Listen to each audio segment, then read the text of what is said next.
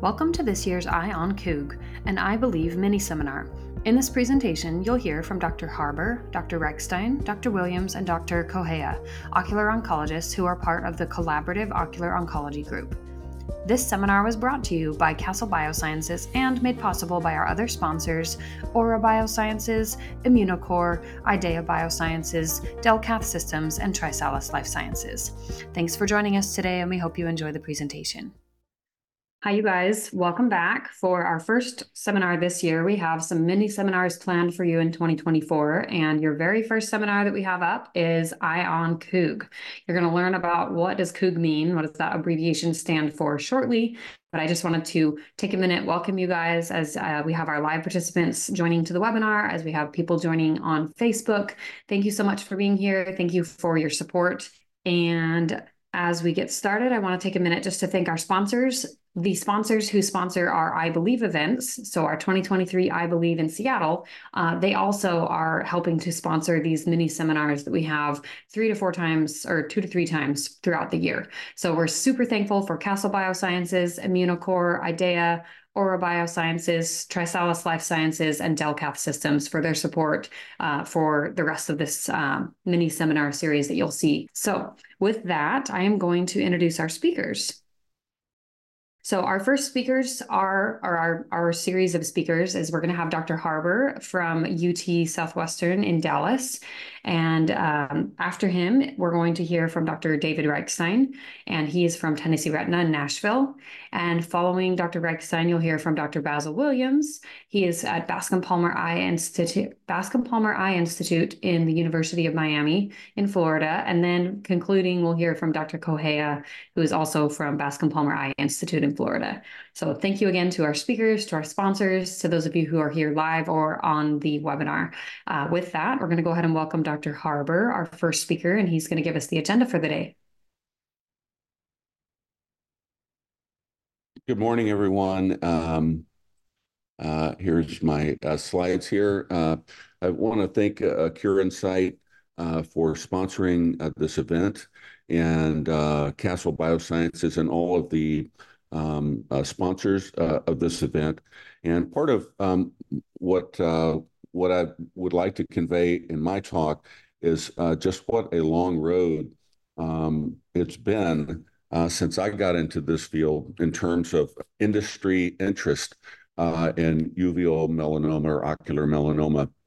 When I got into this field, there was really zero interest from industry in uveal melanoma, and really without industry interest, you're not going to make any progress in either biomarkers like the DecisionDx-UM test that we'll talk a little bit about today, nor in treatments like TEBI and now IDEA and other products that are coming along. So, and I think COOG has played an important role in that, and I'll kind of discuss that a little bit as we get into this.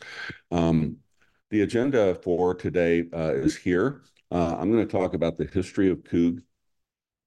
And then Dr. Reichstein will talk about COOG-1, which was really our first prospective study that established what is now called the DecisionDx-UM test, the gene expression profile test, was the first prospectively validated test ever, and still the only prospectively validated test for uveal melanoma in the world. And then Dr. Basil Williams will talk about the more recent COOG-2 study, which was recently was completed a couple of years ago, but we're watching the data mature and are preparing right now to submit the results for publication. It will be the first major publication of the second COOG study, or COOG-2. And then Dr. Correa will talk about the future of COOG and where we're going, hopefully, in the future. So first of all, I was asked to answer a few questions here. What is COOG? And COOG stands for the Collaborative Ocular Oncology Group. It's different from any other ocular oncology group in the world in that it's not a society, it's not a club, it's not sort of open membership for everybody to come. It is a working group. It is a research working group. When we meet, we talk about research. We are very focused on our patients with uveal melanoma and making progress. First, it was around the biomarkers, as I mentioned, the GEP, and then PRAME, and then as you'll hear, we've been working on mutation profiling, next generation sequencing. We'll be moving into other areas in the future, liquid biopsy, things like that.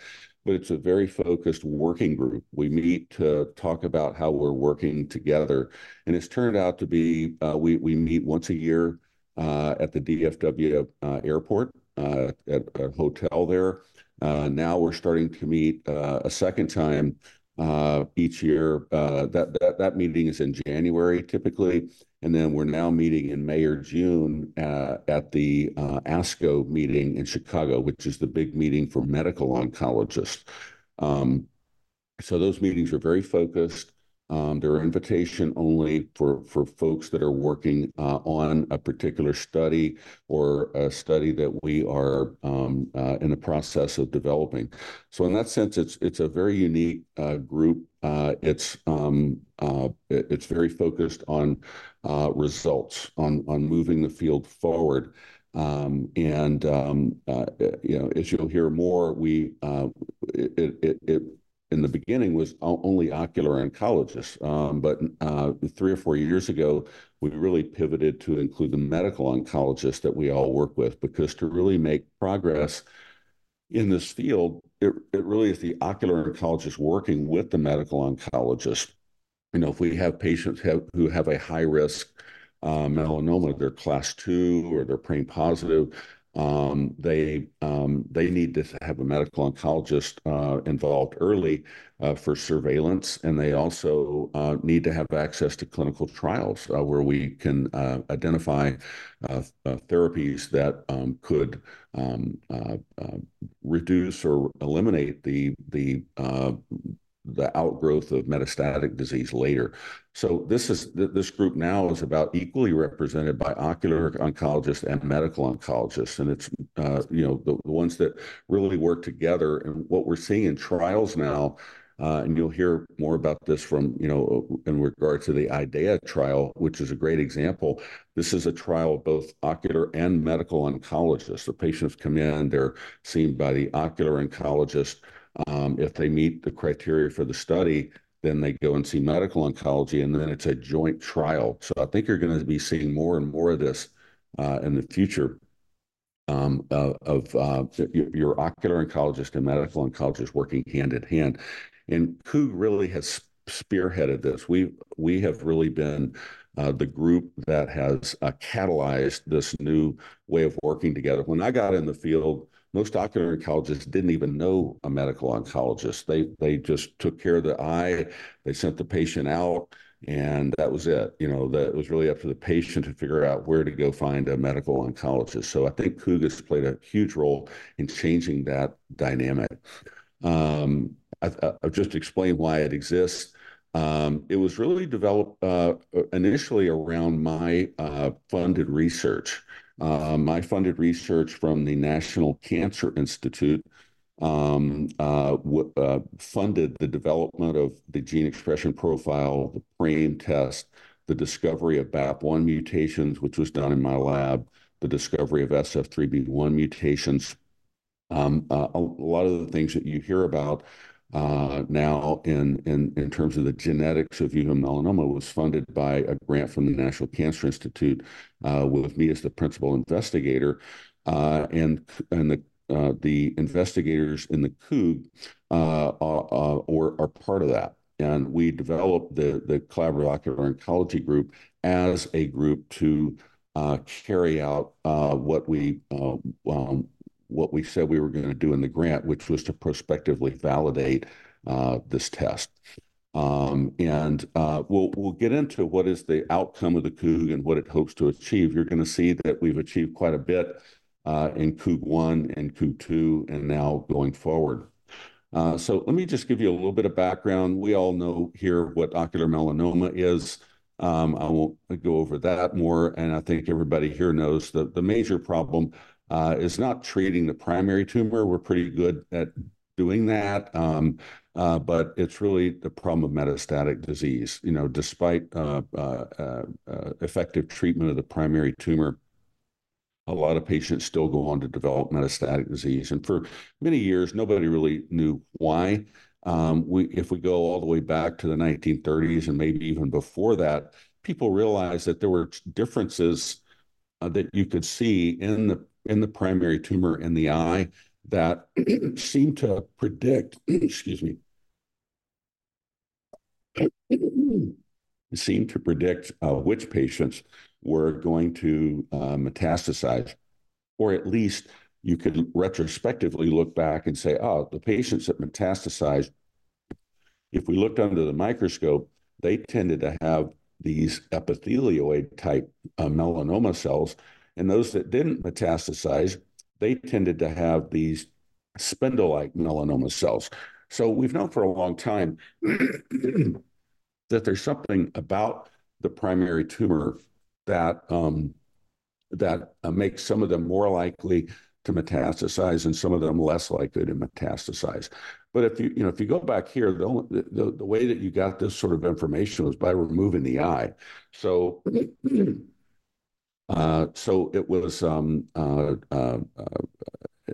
as we move forward and we stopped removing most eyes, thankfully, and we were able to treat patients with other therapies oftentimes, we didn't often get this information about the histology.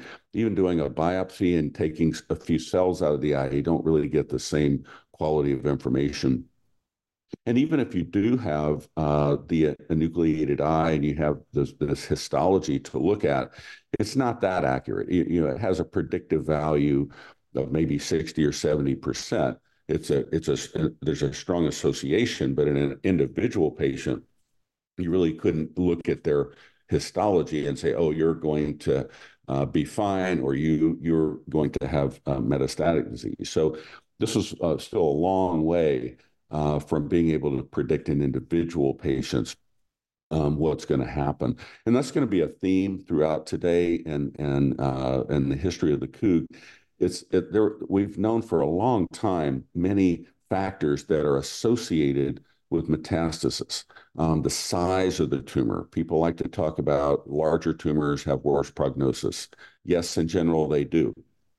But you can't take the size of the tumor and tell an individual patient that you're going to have a high risk or a low risk of metastasis. If you look at 1,000 people, yeah, you can say these 500 are probably going to do better than these 500. But in an individual patient, size is not adequate. Location, ciliary body location, or these histologic factors that I just mentioned here. So a theme here is, we know lots of factors, chromosomal factors, macrophages in the tumor. There's all kinds of, there are thousands and thousands of publications about all the factors that are predictive of metastasis. But they're only predictive, most of these, in large populations, not in an individual. It's much harder to predict in an individual patient how that person's going to do, not at a population level. And so, again, here are some of these factors that we've known about for a long time. Older patients tend to have a higher risk of metastasis. I think that's probably due to immune factors that we're starting to learn about now. But there's no hard and fast, if you're under 50, you're going to do fine. If you're over 50, you're not going to do well. You can't do that. It's a general trend, but it's not helpful in a specific patient. I think we all know patients that are quite young and may have developed metastatic disease, and then patients that are quite old and didn't develop metastatic disease. So it's a general trend, but it's not something you can use in individual patients. And then there are these other factors that they all have kind of have the same property. And people have talked about, well, if you put them all together, like the AJCC classification or some of the things that they're doing in Europe, trying to just put all of these risk factors together and say, well, if we put them all together, then you can predict better. Doesn't work in individual patients, unfortunately. You can predict in larger groups of patients, but not in individual patients. In the early 2000s, there was a major concept leap that the field had, and this was seen by a number of people, but this was one representative paper that really started talking about the idea that before this time, people thought that maybe the people that metastasize, there's something that happened at the time of surgery. Maybe when we did the enucleation or put on the plaque or whatever, or maybe a biopsy that released the tumor cells, and maybe something we did that caused the metastasis. But we kind of knew that wasn't right, because if you look at across many different types of therapy, the outcomes are the same. And the same ratio of patients develop metastatic disease. And so it really became pretty clear that that the patients that develop metastatic disease already had micrometastatic disease at the time their primary tumor was treated. We just couldn't detect it on a CAT scan or an MRI or something like that. So it really kind of changed the thinking. Of course, we still need to treat the primary tumor, but we really have to start thinking of patients as likely having micrometastatic disease and likely not having micrometastatic disease at the time of treatment.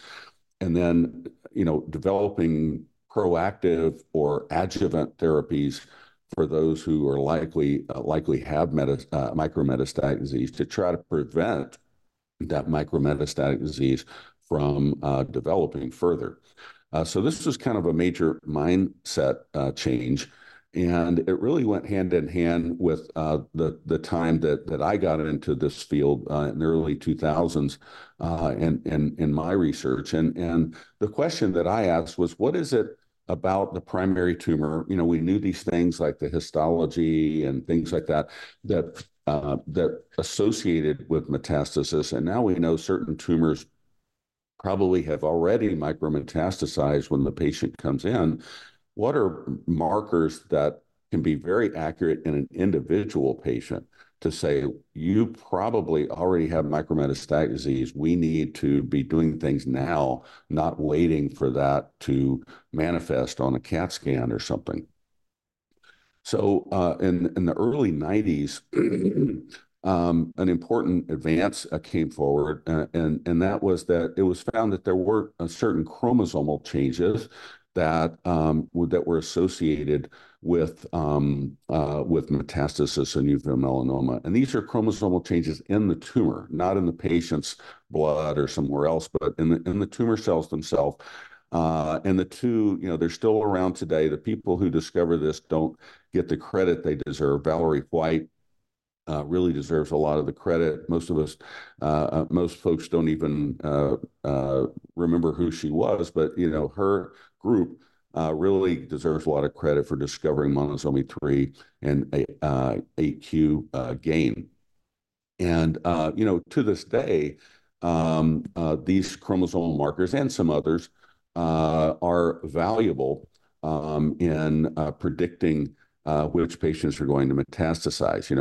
Monosomy 3 or chromosome 3 loss is the most important predictive factor.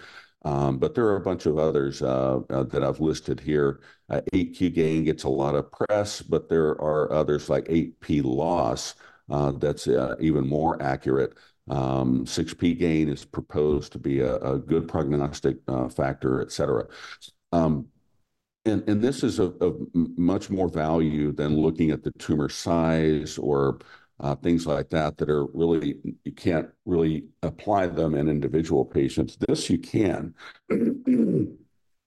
The downside that I saw with chromosomal um, changes back in the early 2000s is really what Dr. D'Amato showed us right here in this paper, which is that you get a complex array of different groupings of chromosomal changes. And, you know, when you really start trying to divide this into useful groups that we can use uh, clinically in individual patients, it gets complicated.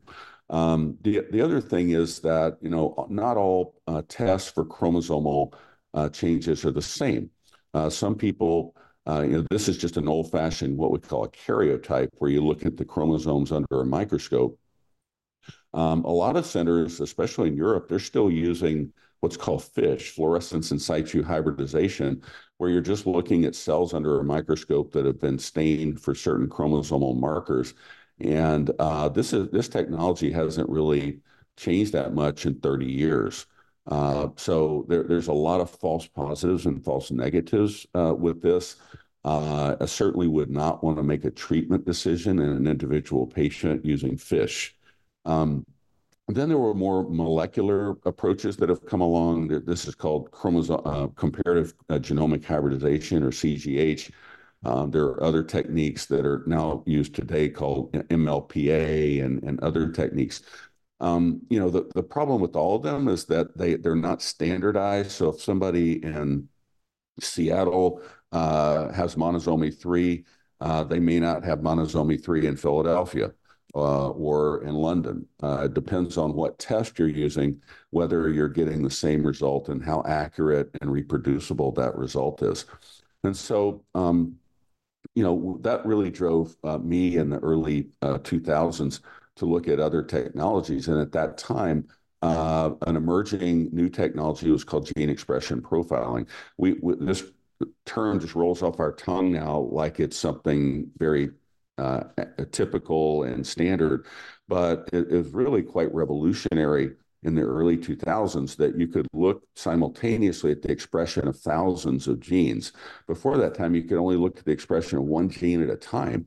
And now all of a sudden you can look at, in fact, you can look at the expression of every gene in the entire genome at the same time. And I was fortunate at the time to be a faculty member at Washington University, where we were an early discovery center for this technology. And we applied this very, very early to U of M melanoma. Of course, at that time, we were confined to larger specimens, so this would be in the small, you know, the small minority of patients who were getting enucleation. So there was that caveat that we were learning about this only in larger tumors at that time. But what we found very quickly is that using artificial intelligence, which was quite novel at the time. Now, you know, you can't go through the day without hearing about artificial intelligence, but we were using this many years ago to say, look, does the computer see different patterns here in the data? And the computer comes back and says, absolutely, I see two different groups here. And you can look at these different ways, but we ended up calling these class 1 and class 2, referring to it being a classifier. The artificial intelligence program that we used was classifying the tumors as class 1 or class 2. And, you know, we went on to show in smaller data sets in my patient practice, basically, that these class 1 tumors patients with a class 1 tumor had a much better outcome than those with a class 2 tumor. And so this was the first publication of this. It was a kind of a landmark publication that's been cited many times. The data set that we generated here is now called the Onken data set. He was my postdoc at the time. And this data set is now a reference data set that's used all over the world. And it really set the stage for COOG, which was at the time, people would just say, hey, I have a new test. I'm going to look at monosomy 3, or I'm going to look at this or that. And they would they would test it on their couple of hundred patients from their practice, and that was it. And then it was impossible to compare what one group is doing to what another group is doing. We wanted to standardize this so that anybody anywhere that wanted to use this would get the same result. I'm sorry, that keeps changing. And so that's really where COOG was born. We proposed in a grant that's now and it's ready for its fourth renewal. It's really a record-setting grant, but this is where we started that grant, was to say, give us the money to prospectively validate this in multiple centers and to optimize it for needle biopsy. At that time, none of the tests available could be done on a needle biopsy with any kind of accuracy. We wanted to optimize this for needle biopsy since most patients don't get an enucleation. We wanted to be able to do this safely from a tiny needle biopsy. So just quickly, some of the other highlights of COOG, as I mentioned, we then discovered that BAP1 mutations were responsible for the class 2 gene expression profile. This before we published this in Science, most people had never heard of BAP1.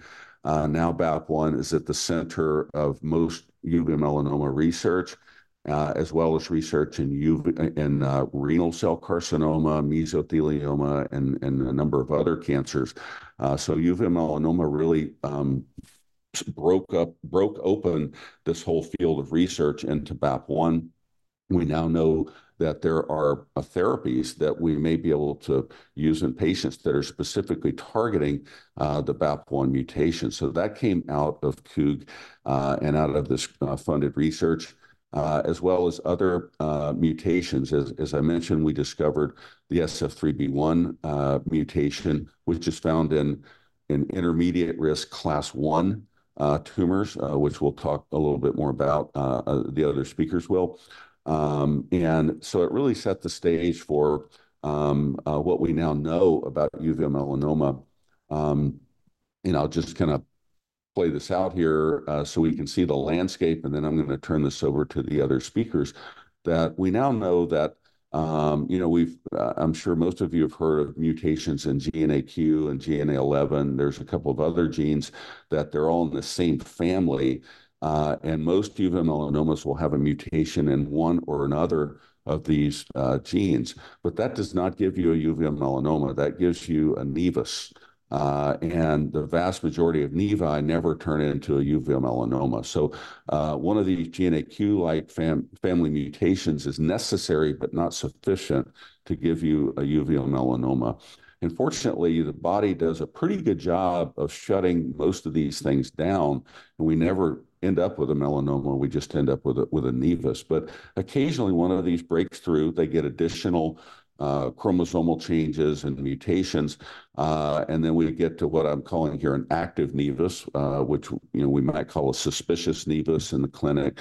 And then if they acquire one or another type of mutation, they go in one direction or the other. So if they lose BAP1, and that's where monosomy 3 is important. Monosomy 3 by itself doesn't really tell you very much, but what monosomy 3 signifies, monosomy 3 means that you've lost a copy of chromosome 3. Well, that's where BAP1 is located. So you need to lose both copies of BAP1 to progress to a class 2 tumor. So one copy is lost just by losing the whole chromosome, and the other copy of BAP1 is lost through a damaging mutation. So if you get one but not the other, you don't get a class 2 tumor. So that's why monosomy 3 is not as accurate as gene expression profiling. One of the reasons is that if you have monosomy 3 but you don't have a BAP1 mutation, then you're not at high risk. You're still class 1. So you really have to have both of them. And then on the class 1 side, the best mutation to have is an EIF1AX mutation, because those are associated with very, very low risk of metastasis. SF3B1 still much better than having a BAP1 mutation, but it is associated with an intermediate risk of metastasis, although it's still in the class 1 group. So, as you'll hear in the subsequent talks, one of the things we learned is that class 1 and class 2 isn't enough. That's the most important distinguisher, class 1 versus class 2. But then we need to go a little bit further and learn more about, is it a class 1 with certain other changes? It turns out that PRAME is the most accurate way to distinguish low versus high risk. It's not chromosomes or the mutations. It's knowing if they're class 1 or class 2, and then knowing if they're PRAME negative or PRAME positive. That ends up being the most accurate way to predict in an individual patient how they're going to do. But I'm getting a little ahead of the story here. I wanted to just kind of set the stage for our subsequent speakers. And I could take a question now if there's a quick question, or we can just save them to the end. Dr. Harber, thank you so much. Thank you so much for your presentation. And we're going to move on to Dr. Regstein, I believe, for the sake of time. And like Dr. Harber said, at the end, we'll take about 10, 15 minutes after the next 3 presentations. So in about, I guess it'll be about 30 minutes each for each presentation, and we'll take questions at the end. So jot down your questions. If you need to, drop it in the chat, and we are happy to front that question later, and you can come back and listen to the recording if you're not able to stay the whole time. But thank you both for your time, and we will move on with Dr. Regstein. Danae, can you hear me? Yes, I can hear you fine. Can you guys see my slides? Yes, we could just a second ago. Just kidding. It's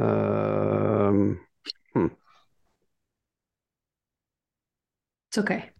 Whatever you just did a second ago worked. It had pulled them up. How about now? Now I can see slides. Okay. All right. So I'm David Reichstein, and I wanted to thank the Acure Insight group for inviting me. I wanted to thank Bill for being our leader on the collaborative ocular oncology group. I'm going to try not to sound overly sycophantic, but this has truly been one of the best professional collaborations of my entire career. Acure Insight continues to be a source of positive thought and a light at the end of a tunnel for what can be a very difficult disease. And I've enjoyed being part of that group and offering some of my guidance when I can. But it's really my pleasure to be here. These are my disclosures, most particularly in regards to this talk. I'm a consultant for Castle Biosciences. And my disclaimer is that I was asked to talk about the results of the Collaborative Ocular Oncology Group 1 study. I wasn't part of the Collaborative Ocular Oncology Group 1 study. And so I'm going to sort of stand on the shoulders of truly giants in our field.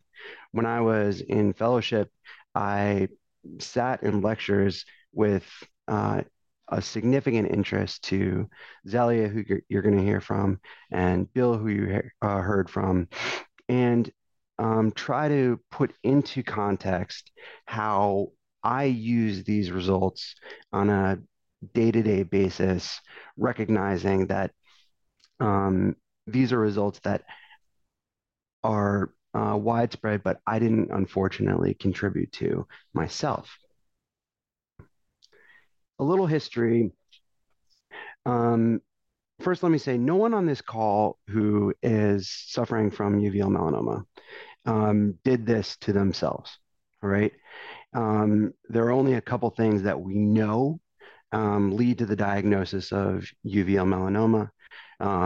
Oftentimes it happens in Caucasians. Oftentimes it happens to people with blue eyes. Oftentimes it happens to adults. Nonetheless, these are things that we just sort of have observed over the course of our lives. And as Bill mentioned earlier, The study of uveal melanoma goes back a century, but it was only in the last really 25 or 30 years that we really began to understand what leads to a really aggressive melanoma versus what doesn't. It turns out that the genes inside the tumor really make a difference. And that's not your genes, right? There are very few of you out there who have what's called a familial genetic disorder that leads to you maybe having uveal melanoma or being having it run in your family. That's not necessarily you. We're talking about the genes inside the tumor. At one point, you had a nevus, a mole, right? And that mole changed. When it changed, it became a melanoma. It turns out that that change was a genetic event. And that genetic event and the series of genetic events that followed really make the difference in terms of what that melanoma is going to do to you long term. And over time, we started to see like certain tumors seem to be more aggressive, certain tumors are less aggressive.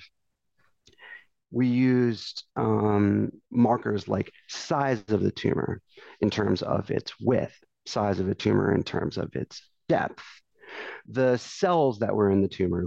If we removed the eye and looked at the cells, we saw that certain cells could be associated with more aggressive tumors. It turns out that none of those things are nearly as helpful as looking at the genes inside the tumor. And what we're going to do is see that over the next 15 minutes, while I have a chance to talk, that those genes have really turned into what is something testable that we can use. So as Bill mentioned, aside from the finding that you can look at a whole gene array of genes inside the melanoma, you can also biopsy a tumor very easily and very safely. And this has been validated many, many times that you can biopsy a tumor when you put a plaque on. You can biopsy a tumor when you do proton beam radiation. You can biopsy a tumor even when you do nothing. And it turns out that the information that you gain from that can be useful diagnostically, prognostically, and can be done safely. And we can take that information and put it into, and this is the test that was developed primarily by Bill and his group. Put it in a test tube, and this is my very simplified ocular oncologist, ophthalmologist, surgeon appreciation of a very complicated scientific process. But let me try to work through it a little bit. You can take a very small amount of tissue that came from that melanoma just by a needle biopsy, put it in a pipette, put it into dry ice, send it to a lab. That can be run through a whole genome array. And then by artificial intelligence, you can look at the genes in those tumors. And what we find is that those tumors break down into two distinct groups, right? And this was the focus of what Bill's original research was, and what was the focus of his first R01. And an R01, by the way, is a grant given by the United States government through the National Cancer Institute or through the National Institutes of Health, and is only granted to groups and purposes of study that they believe, one, are worthy of study, but two, show enough scientific merit that it deserves taxpayer dollars. And that's really what went into this original information, is that the tumors broke down into two distinct groups. The panel looks at multiple different genes. This is a little bit difficult to wrap your head around It's not just one gene, right? And so oftentimes patients ask me, why use gene expression profiling versus looking at monosomal 3 versus disomy 3, chromosomal analysis or genetic analysis? From my standpoint as a clinician, what I can say truthfully is that the two groups break down much more easily and much more cleanly when you look at multiple genes than if you just look at one chromosome that may be mutated or lost in comparison to the rest of your whole chromosome, your whole genome. And I'm going to use an analogy, and this is always a little dangerous when I use a new analogy because I never know exactly how this is going to go. But you're going to have to bear with me. Um, and think about a baseball general manager. All right. General managers need to decide who are they going to throw a ton of money into in order to give a contract to stay on their team for a long period of time. When they do so, they don't just look at one individual statistic, right? For example, DJ LeMahieu 3 years ago had the American League's best batting average. We didn't give him, I'm a Yankee fan, by the way, so you guys are going to hear that I'm biased. We didn't give him the big contract, right? We gave Aaron Judge the big contract because even though his batting average was a little bit higher, a little bit lower, he also hit home runs. He also got on base. He also hit for slugging percentage. He's an excellent fielder. So you look at all the things to classify what is a really good baseball player versus what is a good baseball player, but not necessarily the one we want to throw all of our resources into. That's the way I think about gene expression profiling. You have a lot of genes. That number of genes that you can put into classifies groups more succinctly and with far fewer errors. And you guys can make fun of me for that analogy later if you want. This is by far the most important piece of data that came out of COOG-1. So what happened was the initial research that demonstrated that GEP analysis could show that groups of tumors isolated themselves into high-risk groups and low-risk groups led to a collaborative and prospective effort between multiple groups that gathered their data and demonstrated over a long period of time that you could use genetic gene expression profiling to really determine what tumors were going to metastasize and what weren't. What you see in front of you is basically a timeline, right? The number of months that we followed patients, right, after the original diagnosis. And what you're looking at is something called metastasis-free survival. So what you're looking at is the number of patients who are still alive at a certain time point. When you're looking at the blue line, you see that a lot of patients are still alive, right? So when you look out over 50 months, more patients with class 1, far more patients with class 1 tumors are still alive at 50 months than those who have class 2 tumors. All right. This is something that I use every day, right? And something that I can really use to counsel my patients. We'll see that data correlates with chromosome 3 data, but if you look back at these two plots, you can see class 1 and class 2 metastasis-free survival actually appears to be slightly more distinct than monosomy 3 or disomy 3 chromosome 3 status, right? We see that disomy 3 patients do better long-term than monosomy 3 patients do. But that doesn't seem to give us the entire picture in comparison to gene expression profiling. The COOG study looked at a total of 494 patients, and these were culled over a group of ocular oncologists throughout the country. Prospectively, we're able to narrow that down to 459 tumors. Of those, there was a successful gene expression profiling. Of those, we got both gene expression profiling and monosomy 3 data. And then we used that for a main analysis and then a later analysis comparing GEP to monosomy 3 status. This is a set of data looking at certain characteristics of the tumors, right? Certain characteristics that we have previously used to decide who may be at higher risk for metastasis, who may be at lower risk for metastasis, things that we had classically before our age of genetic testing. What we saw is that things like tumor diameter, right? It did predict that that certain patients were more likely to develop metastasis. Tumor thickness did predict that certain patients were more likely to develop metastasis.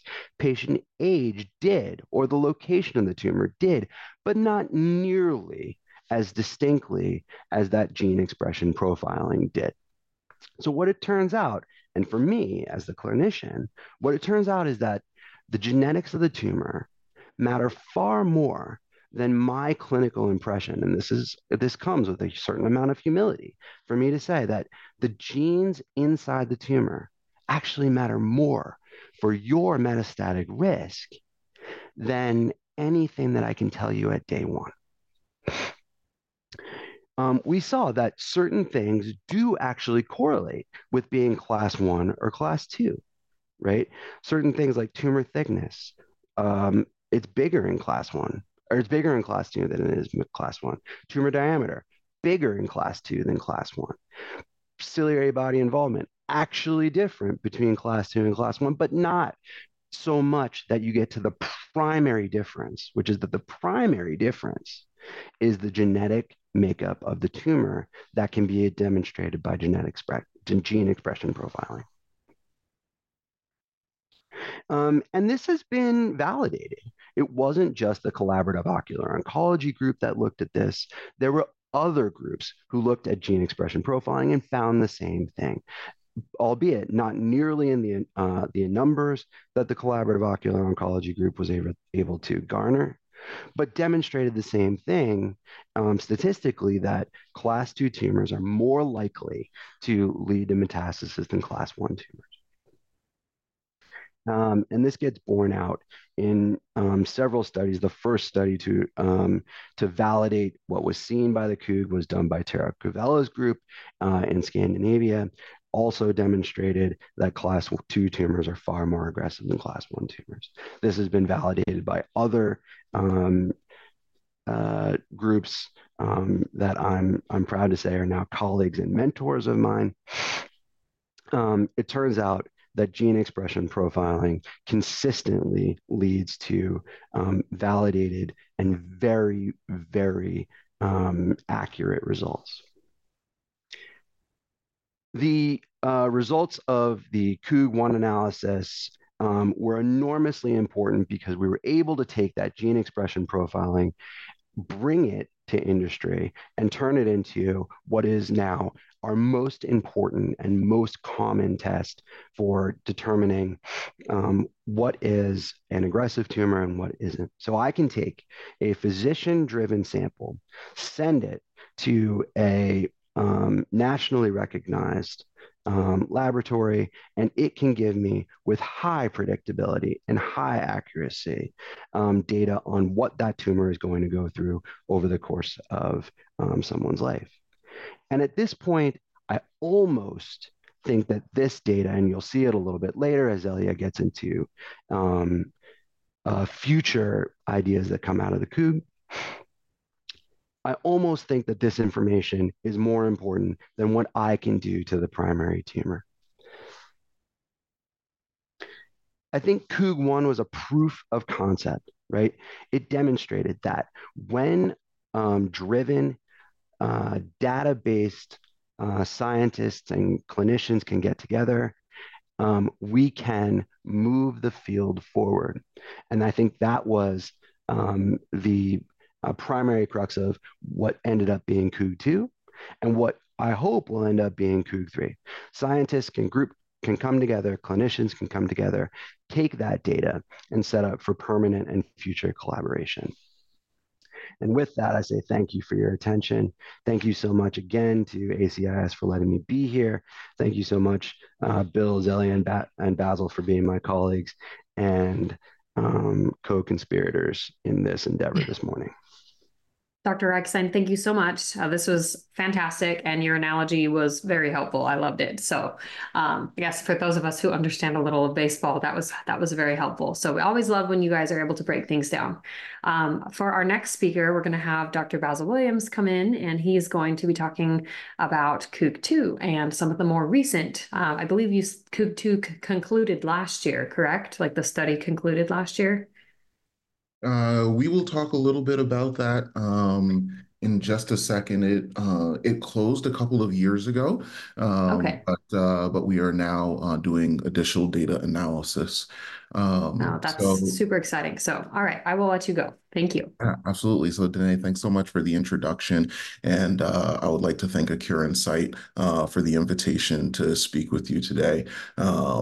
It is an honor to participate in this ION COOG event, and I've had the opportunity to speak with some of the Acure Insight audience before, and it always impresses me how dynamic and engaged and passionate the participants in this group are, and how it pushes us to be better at our job. I'd also like to thank the sponsors for putting together this event, and Dr. Harbour for his leadership on putting together the COOG, and also Dr. Reichstein and Dr. Kohea, our other speakers today, for their presentations and working together. So I think we've had two fantastic talks already today on the history of the COOG and the results of the COOG-1, and I will be chatting about the results of the COOG-2 here. Before we get into probably the most exciting talk of the day about the future of the COOG. By Dr. Kohea. So we'll be looking at the collaborative ocular oncology study number 2, interim results, and important to note, the majority of the slides are courtesy of Dr. Harbour. These are my financial disclosures of particular relevance, as mentioned by Dr. Reichstein. For me, as Castle Biosciences, as I'm a consultant. So everyone here knows about uveal melanoma. We know that primary treatment is very often successful. Despite that, there's a lot of times that metastasis develops, and it often goes to the liver. There has historically been a bimodal metastasis curve, basically meaning early on, there's a high rate of metastasis a few years after the primary tumor is diagnosed, and then there seems to be a little bit of a bump later on down the road. And it has not historically been understood necessarily why there are those two modes of metastasis. And the idea, we wanted to understand risk stratification, to understand which patients would benefit from adjuvant trials. As has been discussed before, treating the primary tumor is obviously something that is important, but understanding the possibility of micrometastasis for moving forward has kind of been a game changer in terms of how we think about and how we approach ocular melanoma and uveal melanoma in particular. We understand using the test gene expression profile, as mentioned by Dr. Reichstein, we have two different classes of tumors, class 1 with lower risk of metastasis and class 2 with higher risk of metastasis. This was prospectively studied in the study that Dr. Reichstein just mentioned. With longer follow-up of these patients, it was noted that there was a subclass of patients with class 1 tumors who did ultimately develop metastasis. But in the group of class 1 people that developed metastasis, they were a little bit different than those from class 2. So BAP1 mutations were not frequently found. They were frequently not monosomy 3 mutations. And there were a number of SF3B1 mutations in these tumors. And Dr. Harbour kind of gave the landscape of the different pathways of mutations and how that affects first melanocyte and then nevus into developing into a melanoma and the risk categories. And we'll kind of go into that a little bit more later. We also learned that these class 1 patients that develop metastasis, they had a lower likelihood of the metastasis going to the liver. There was a longer time between the diagnosis of their tumor in the eye and the metastasis developing, and they also lived longer with the metastasis. And so there was an effort to understand what was going on here and to determine why this was the case. There was an analysis looking at the class 1 and class 2 tumors. Again, these are the 12 discriminant genes that are used in the GEP test to differentiate class 1 and class 2 tumors. And based on 2 of those discriminating genes, it was shown in the class 1, there was a low risk group and a higher risk group. And this was based on a retrospective analysis of a single data set. And so when you kind of look at the breakdown of patients, you could see that in class 1, this made up about 35% of cases, and there seemed to be about a 1% risk of metastasis over a 5-year period. The class 2 group, about a 25% of cases, or a quarter of the cases, and about 35% of those developed metastasis or had a risk of metastasis the 5-year mark, versus class 2, about 40% of cases, and about 70% of those patients had a risk of developing metastasis at 5 years. But it is important to note that there are some limitations in the class 1A versus class 1B classification. So first, there were only 2 discriminating genes that were identified in this one retrospective data set. It wasn't independently validated. And so there is a desire to kind of understand this better and understand which class 1 patients are more likely to develop metastasis and why. And so the Harbour lab discovered that metastasizing class 1 tumors had a distinct molecular profile with preferentially expressed antigen in melanoma, also known as PRAME, being a dominant biomarker. And so you can see all the way on the left, those in blue, the class 1 with metastasis, had an upregulation in metastasis. This is completely separate of class 2. If class 2 was on this graph, they would be way far to the left. So PRAME seems to play a role in metastasis in patients with class 1 uveal melanoma. Now, this is something that is normal early in spermatogenesis, but outside of that situation, it seems to cause significant problems and increase the aggressive nature of cancer and increase the risk of metastasis, particularly in uveal melanoma.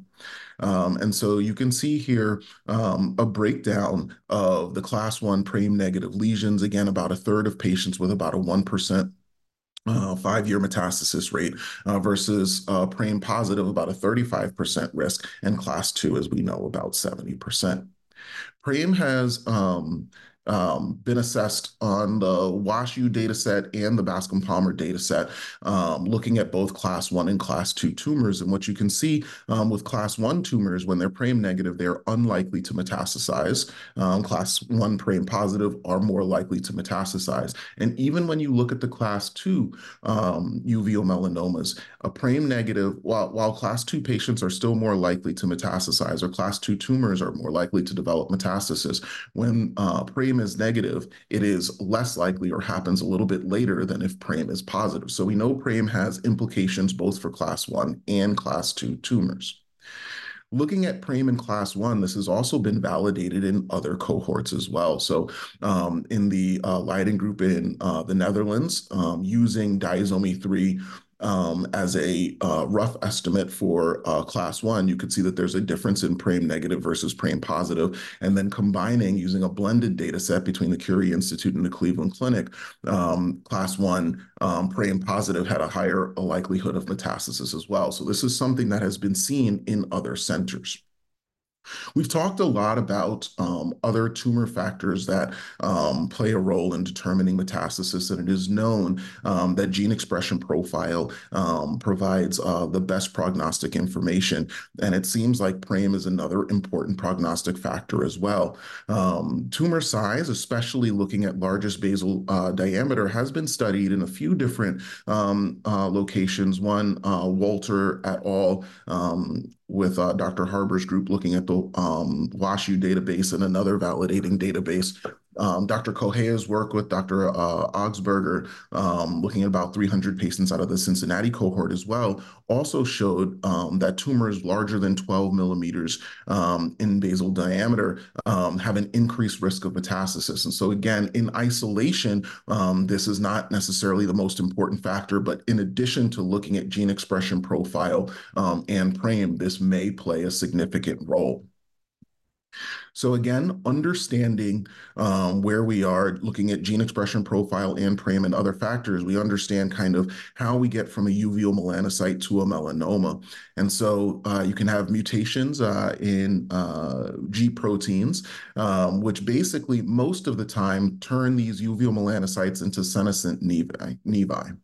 Rarely they can turn into an active nevus, and then depending on what secondary mutations happen in this nevus, that will turn the lesion into a melanoma. And so gene expression profile class 1 tumors are more likely to have EIF1AX and SF3B1 mutations. And then if they have class 2 lesions, more likely to have a BAP1 mutation and then have a high or low risk of metastasis based on that. And here you can see where PRAME plays a role as a modifying factor after gene expression profile.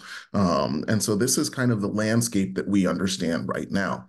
It is important to know moving forward that this landscape is likely not going to change. I think these are the big players here, and we're just going to be continuing to work on our understanding of them.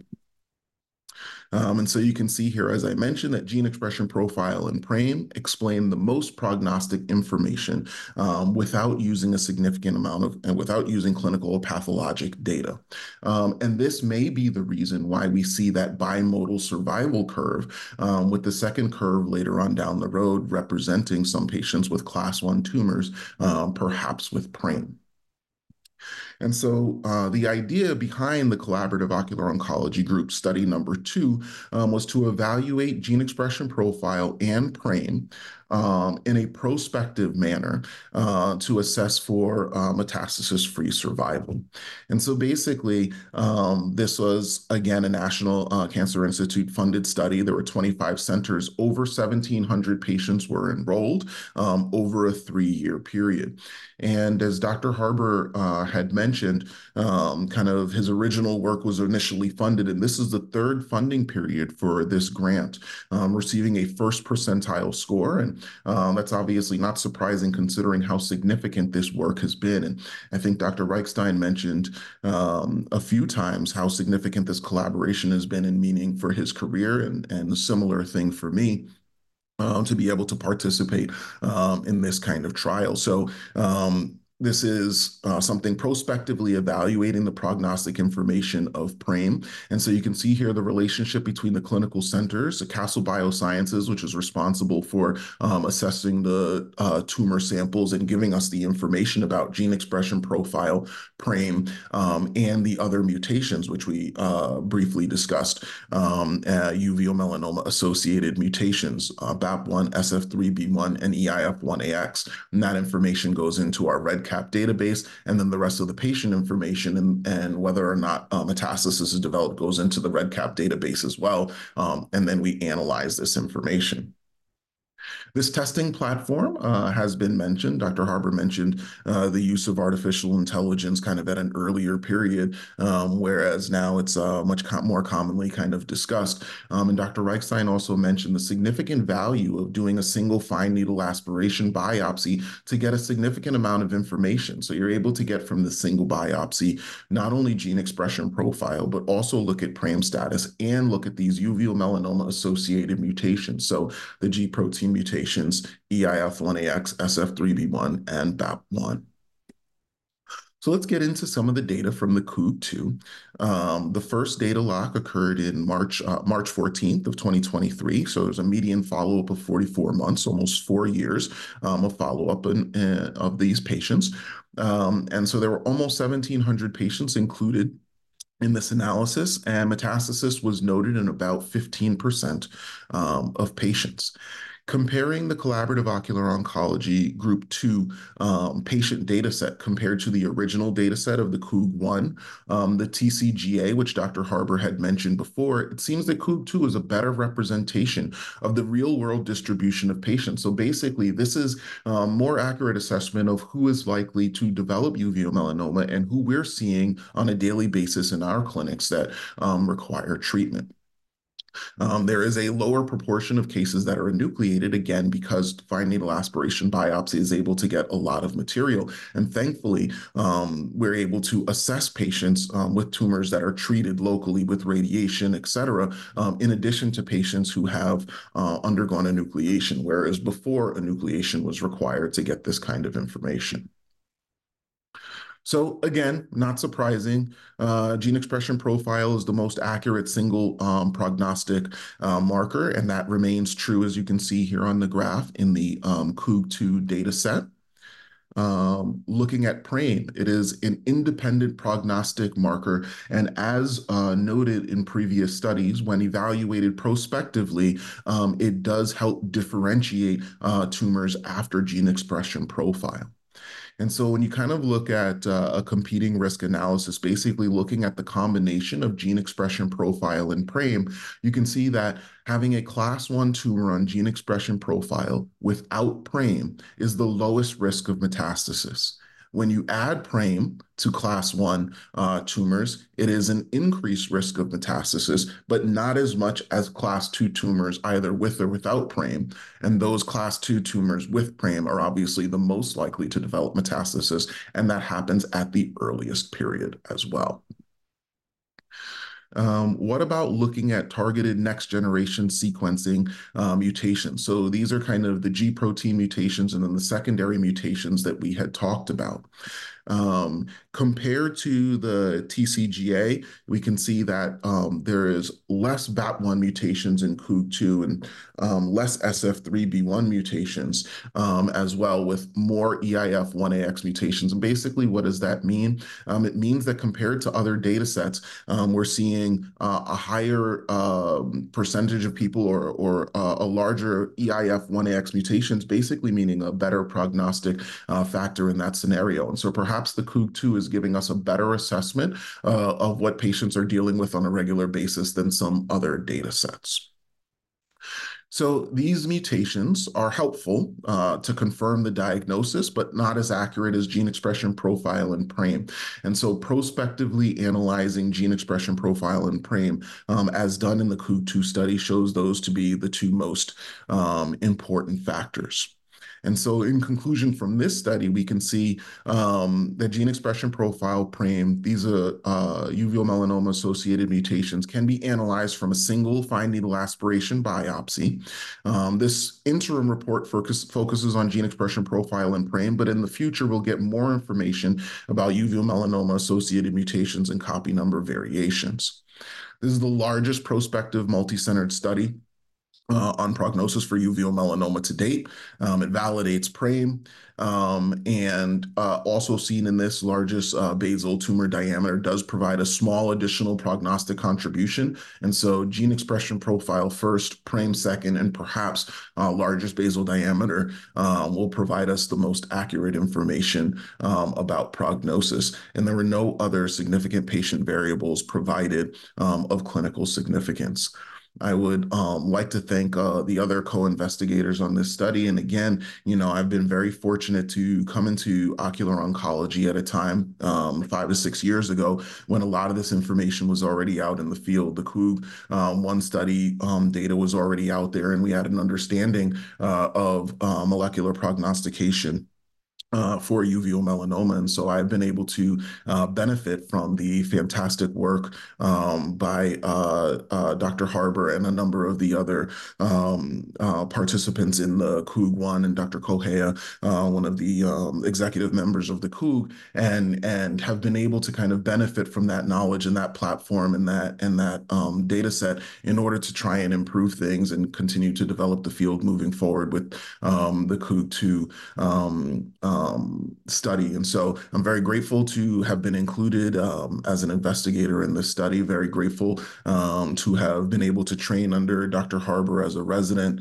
and to work with Dr. Kohea on the same service and to collaborate with Dr. Reichstein on this study and other things. So again, I would like to thank A Cure in Sight for the opportunity to speak. And I'm very excited to hear Dr. Kohea's presentation on the future of the COOG. Thank you so much, Dr. Williams and Dr. Kohea. I'm going to go ahead and move on over to you. Well, thank you so much. And I want to thank not only the sponsors, but I want to thank the patients that are listening to us, both on the live stream as well as here. And I want to do that by shouting out to three very special patients slash people slash friends, Diane Sowell, Peggy McFerrin, and Dr. Dan Stone that I know are watching us right now. Thank you so much for spreading the good news, spreading a positive message. We wouldn't be here without our patients' trust and their belief that we could make a difference in this cancer. So with that introduction, I want to share my slides briefly here.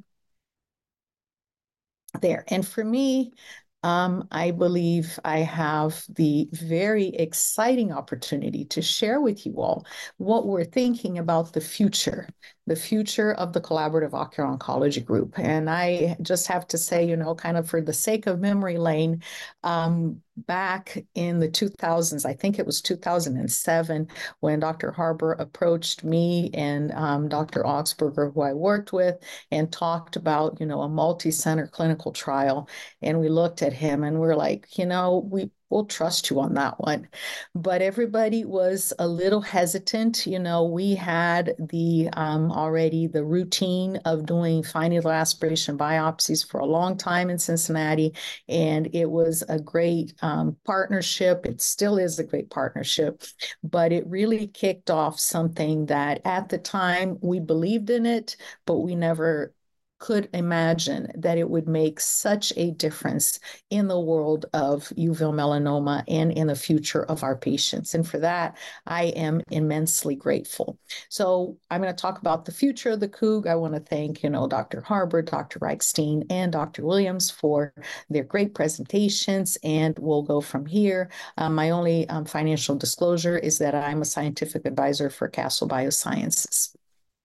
So when we look at the future, we have to first assess the past, and that's what we've been doing. So Dr. Harbour gave you guys a great introduction of what's been done and what was the premise for the COOG-1 and what led to the COOG-2, and hopefully even to a third study, a COOG-3.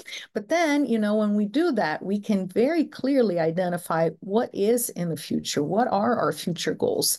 And obviously, that includes what we want to look at, what we think could be game changers in the future, and what are the obstacles that we have to overcome, and how do patients benefit? Because in the end of the day, there are many, many faces like you all that I see every day, and that definitely inspire me to continue to move forward and do my best job. And how can patients get involved in the COOG research, which is also a very important thing, because the field should be moved by research and by science, but also by patient care. Very important. So what are we looking at as we go forward? I think the next frontier for us ocular oncologists is definitely early identification and treatment of the small, high-risk uveal melanomas. And this is something we've talked a lot about, and many, many groups have kind of brainstorm about it, and we'll get to it, but it's definitely a very challenging thing, and we'll go over it in a minute.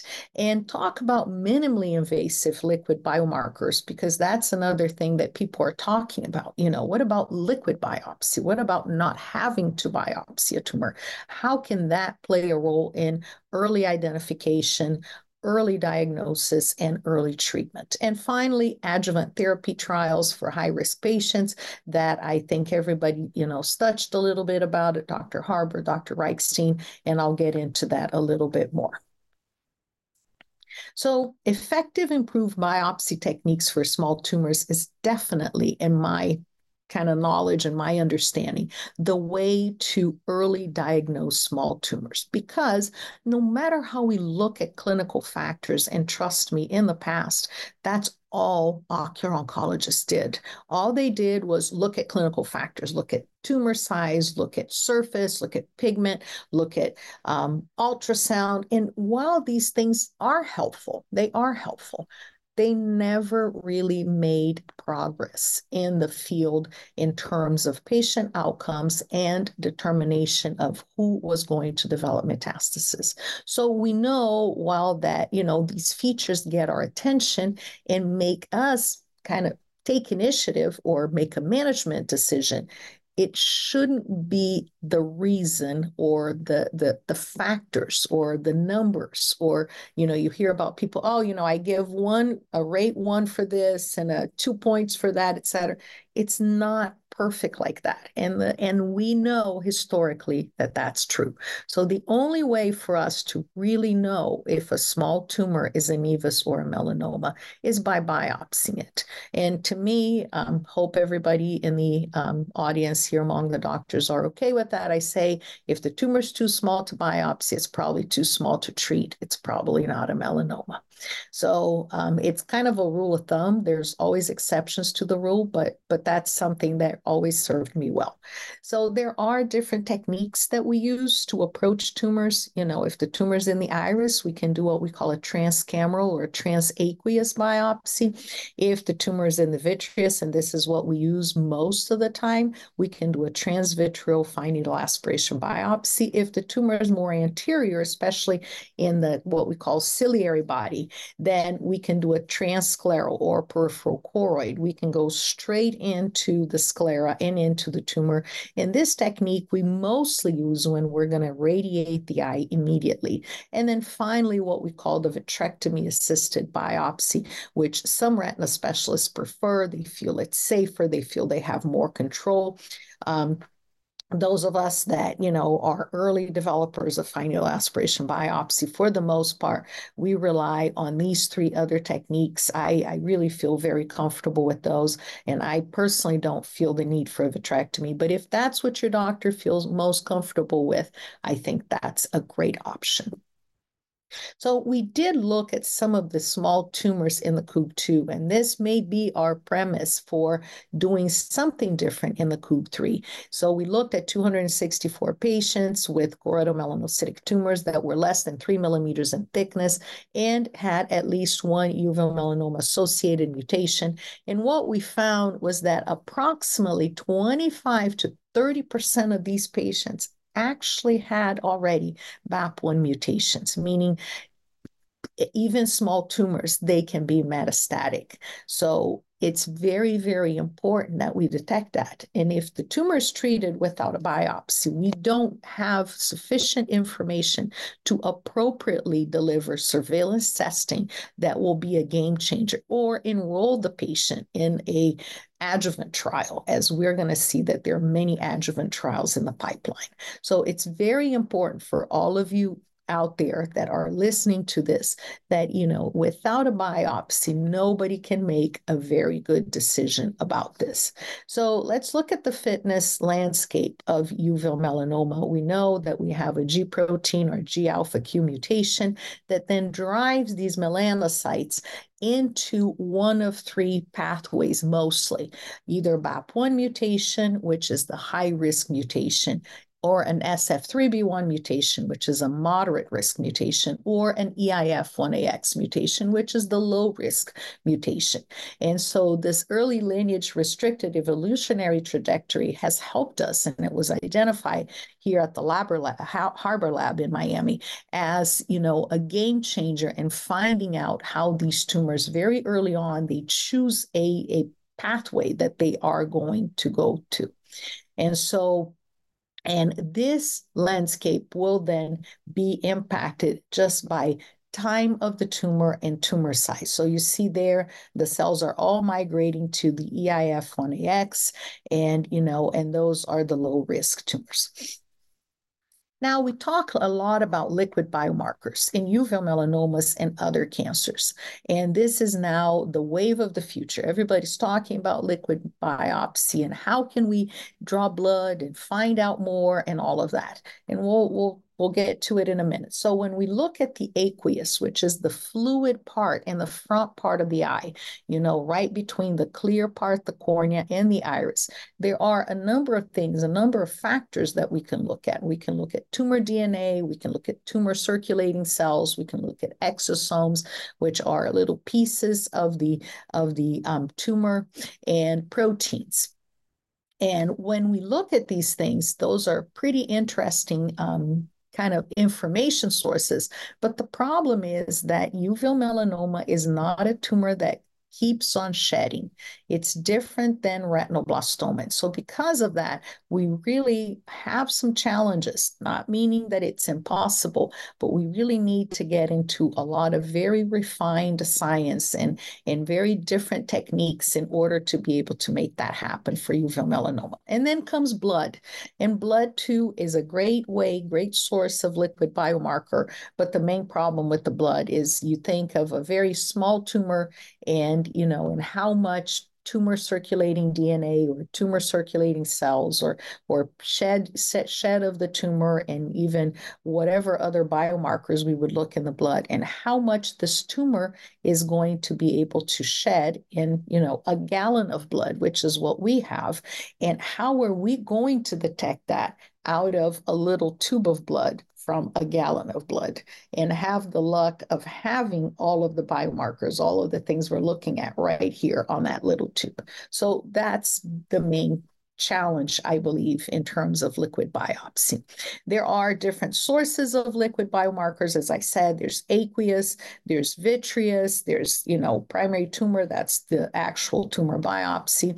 So here in the vitreous, we can have circulating tumor markers. And this is an image that I got from the Stanford group that has been doing a lot of work in that, and aqueous. But my question here is, why would you go in and take the vitreous out and not biopsy the tumor? So to me, we still have to work better at that and find better manners or better factors that we can look at. And then it comes the blood, because if we have a tumor and this tumor has blood supply, obviously there are a number of factors in tumor DNA and tumor cells that can shed from the tumor and just get into the bloodstream. And how can we not get a little tube that has all of that in the little tube?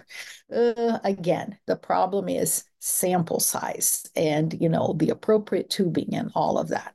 So in the past management of uveal melanoma, what we had was I had to have a tumor large enough for us to clinically detect.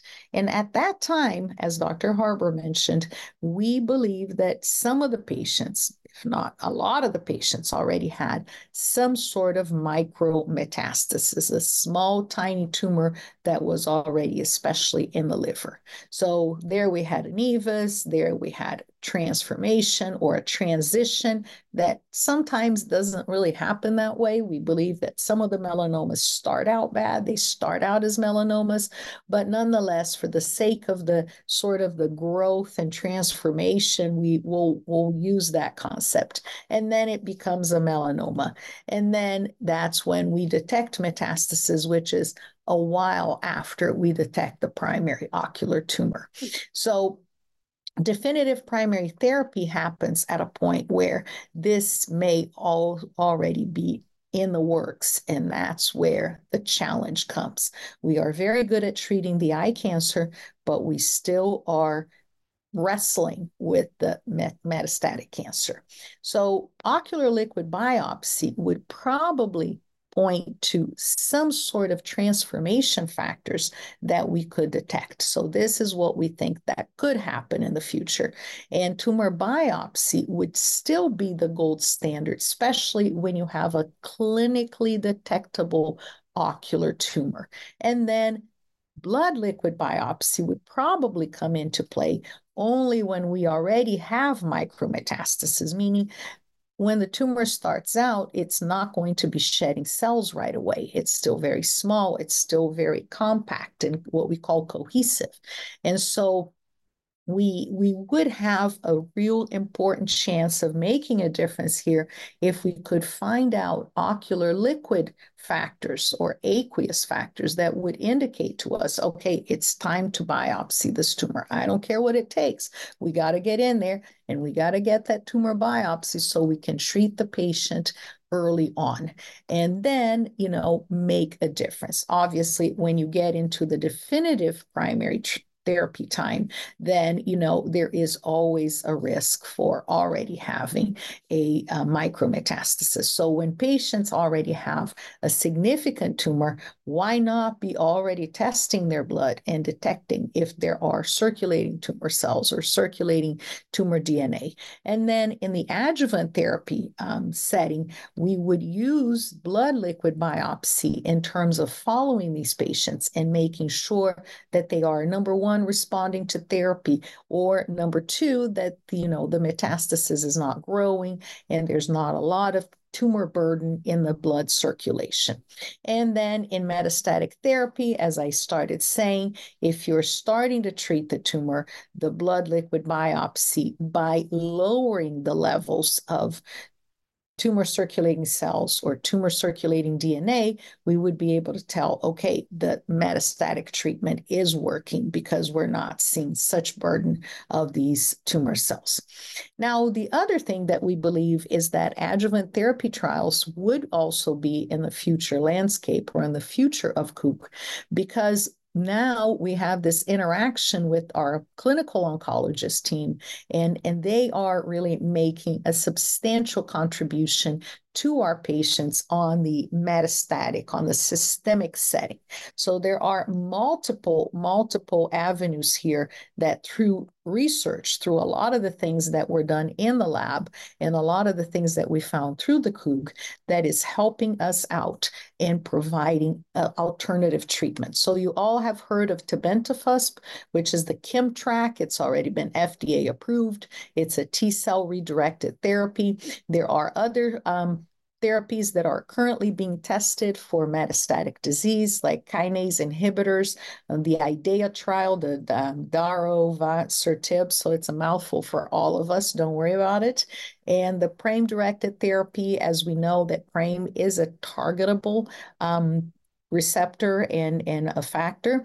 So HDAC inhibition that targets BAP1, and then LAG3 inhibitors, that was something that, was found right here in Miami at the Harbor Lab. So effective systemic treatment with tebentafusp has been shown really very revolutionary. The only problem is not everybody, only 50% of the population has the right HLA to be able to use or to benefit from this treatment. I've heard that Immunocore is looking at other HLA factors or other receptors for other population groups. So that's something that may be coming out in the future. But at this point, everybody that has a high-risk tumor should ask their clinical oncologist to have themselves tested so that they know that they can benefit from this medication. The PKC, or the protein kinase inhibitors, they are really a very exciting avenue that we're seeing right now. And this is what they call the IDEA trial. And, on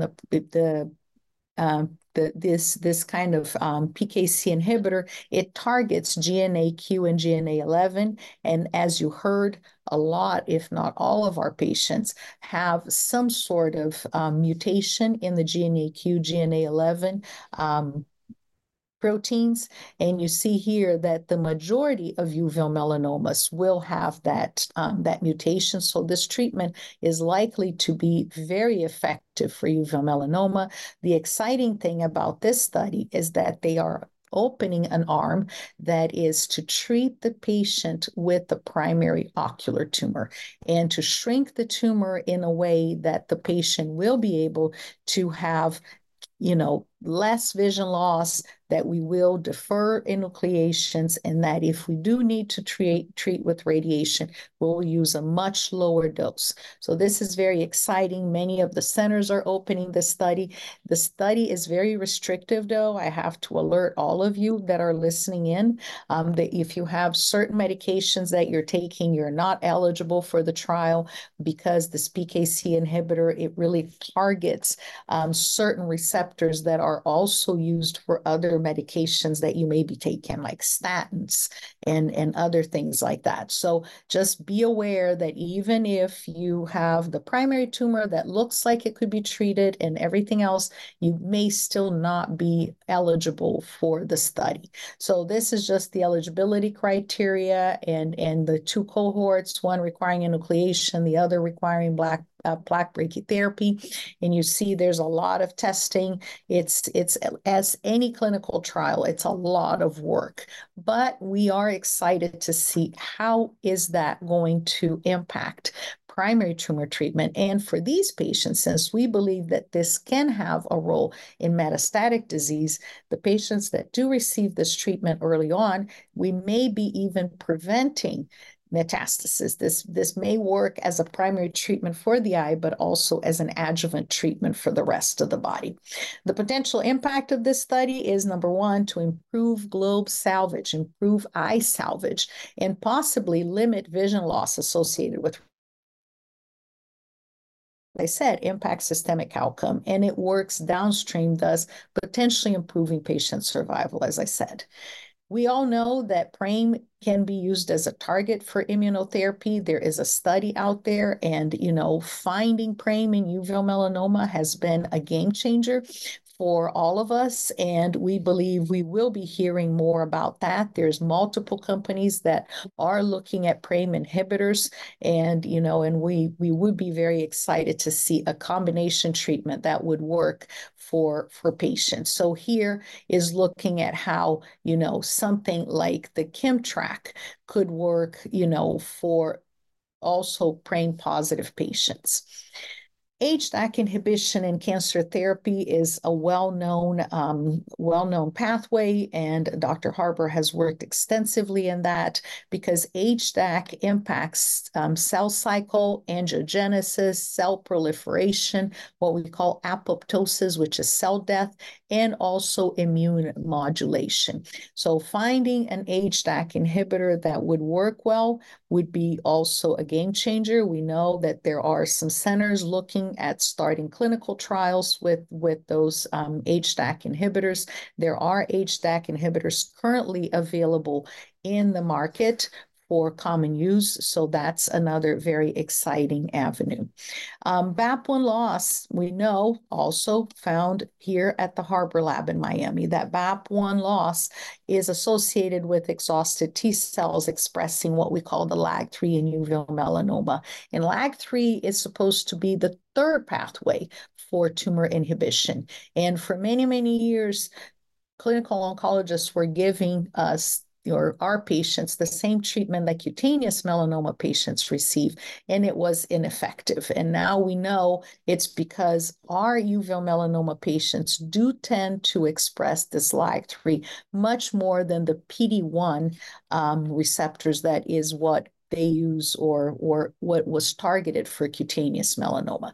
So this is going to be definitely another avenue to explore. Here in Miami, our clinical oncology team just wrapped up a study looking at a LAG3 inhibitor in association with the PD-1 inhibitor, and we're looking forward to those results. So I want to start summarizing the future here. I think improved survival in uveal melanoma will occur with accurate molecular prognostication, early interventions, early biopsies, neoadjuvant approaches, and effective systemic therapies. And progress is underway in academia and in industry to advance these goals. We're all committed to improving the outcomes of patients with uveal melanoma. Tumor biopsy-based integrated molecular platform, as we're using our the standard of molecular prognostication in liquid biopsy, is not going to replace tumor biopsy, but it will likely have an important complementary role.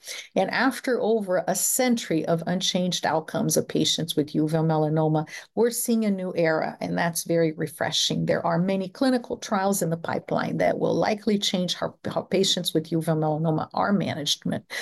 And the first step to improve survival of these patients is what we're doing now. It's to really better understand what is this tumor all about and how does this tumor kind of coast and avoid all of the, the gates that our body puts in place to block the development of spread and metastasis. And the next phase, we think that, it could be what we call a COOG clinical trials network, so that our group can be spearheading new clinical trials and new initiatives and new treatments for all of you.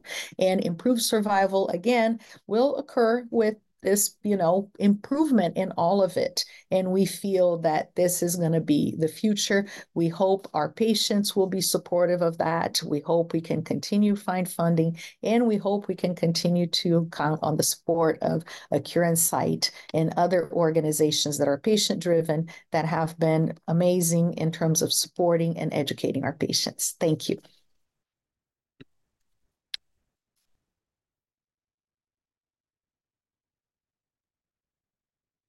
You're muted. You're muted.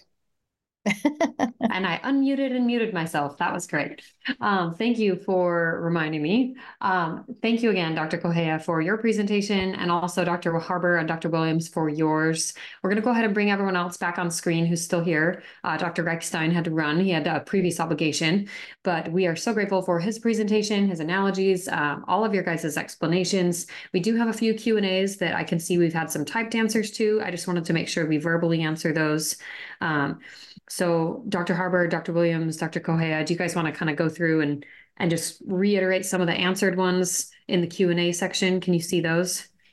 I think Dr. Harber answered a bunch of them as I was Yes, I just want to make sure we answer them verbally, so anyone who's listening to the recording and can't see those, we can make sure they can hear the answers. There were quite a few questions about PRAME and 1A, 1B, and so forth. And so the PRAME is going to replace 1A, 1B. And for anyone who has had a 1A or 1B result and a PRAME result, it's really the PRAME result that's more important. So the 1A, 1B will be phased out.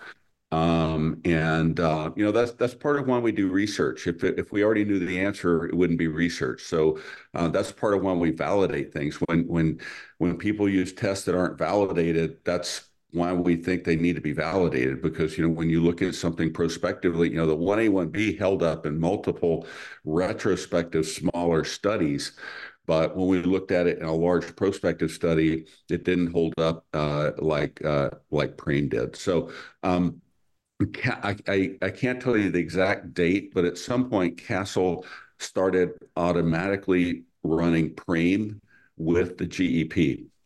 From a technical standpoint, it's no different than the GEP. It's just adding another gene to the GEP. So instead of 15 genes, you have 16 genes, and their workflow is no different. It's just that before we validated it was a separate report. It's kind of for technical reasons that Castle has to be careful about what they report in terms of whether something's been validated or not. So they reported it as a separate add-on. But now that it's been validated, it will be reported together as one report. So I hope that answers a few of those questions. Yeah, I think so. My question just from that, if PRAME is going to be what counts the most in the 1A, 1B, is the PRAME still helpful information in class 2, or is class 2 still just higher risk in general? No, as Dr. Williams showed, it really separates. And that's the other thing in the early, when we were looking at just a small data set of 100 patients, the class 2s, they already had a high metastatic rate, so we didn't really see any difference with PRAME. But in COOG-2, we have a much larger number of patients, and we have patients that are more representative of the spectrum from small to large. And then when you see that, there was clearly a difference between PRAME negative and PRAME positive, even for class 2. So the new system will be class 1 PRAME negative, class 1 PRAME positive, class 2 PRAME negative, class 2 PRAME positive. So it'll be a four group system. The other thing with LBD, the largest basal diameter, or the tumor diameter, there's been a lot of discussion about how to incorporate that, because it only makes a small contribution. It's interesting, if you only have class, if you have GEP class 1 or class 2, the diameter, let's say it makes a 10% contribution to your prediction, roughly. If you add PRAME, then the contribution of diameter goes down. So maybe it's a 5% contribution. So it's not a lot, but it does modify the prediction a little bit. So how do you incorporate that without getting into a very complex, difficult to understand system? So what we decided was to keep it at 4 categories, the 4 that I just mentioned, but to have a separate overall risk estimator that includes the diameter. So it'll include your class, your PRAME, and your diameter into an overall risk estimator. It'll give you a number, and then it'll give you kind of a confidence interval around that number, and then it'll give you kind of a range. Your 5-year risk is between 30 and 38% or something like that. So that'll all be on the new report going forward. Awesome. It sounds like it's going to be a kind of a shift for everyone to kind of change the way that they're thinking about this, and the way that we thought about it for, the past roughly 10 years. There was a question. What hasn't changed is the class 1, class 2, as Dr. Williams mentioned. The fundamental landscape's not going to change. In 10 years, we're not going to say, oh, there's actually 4 classes. And, no, there's really 2 fundamental classes. There's class 1 and class 2. That's still, if you look, even chromosomally, there's kind of 2 major groups. And then everything else is kind of subdividing those groups into finer resolution. But the overall class 1, class 2 from all the way from 2004 still holds.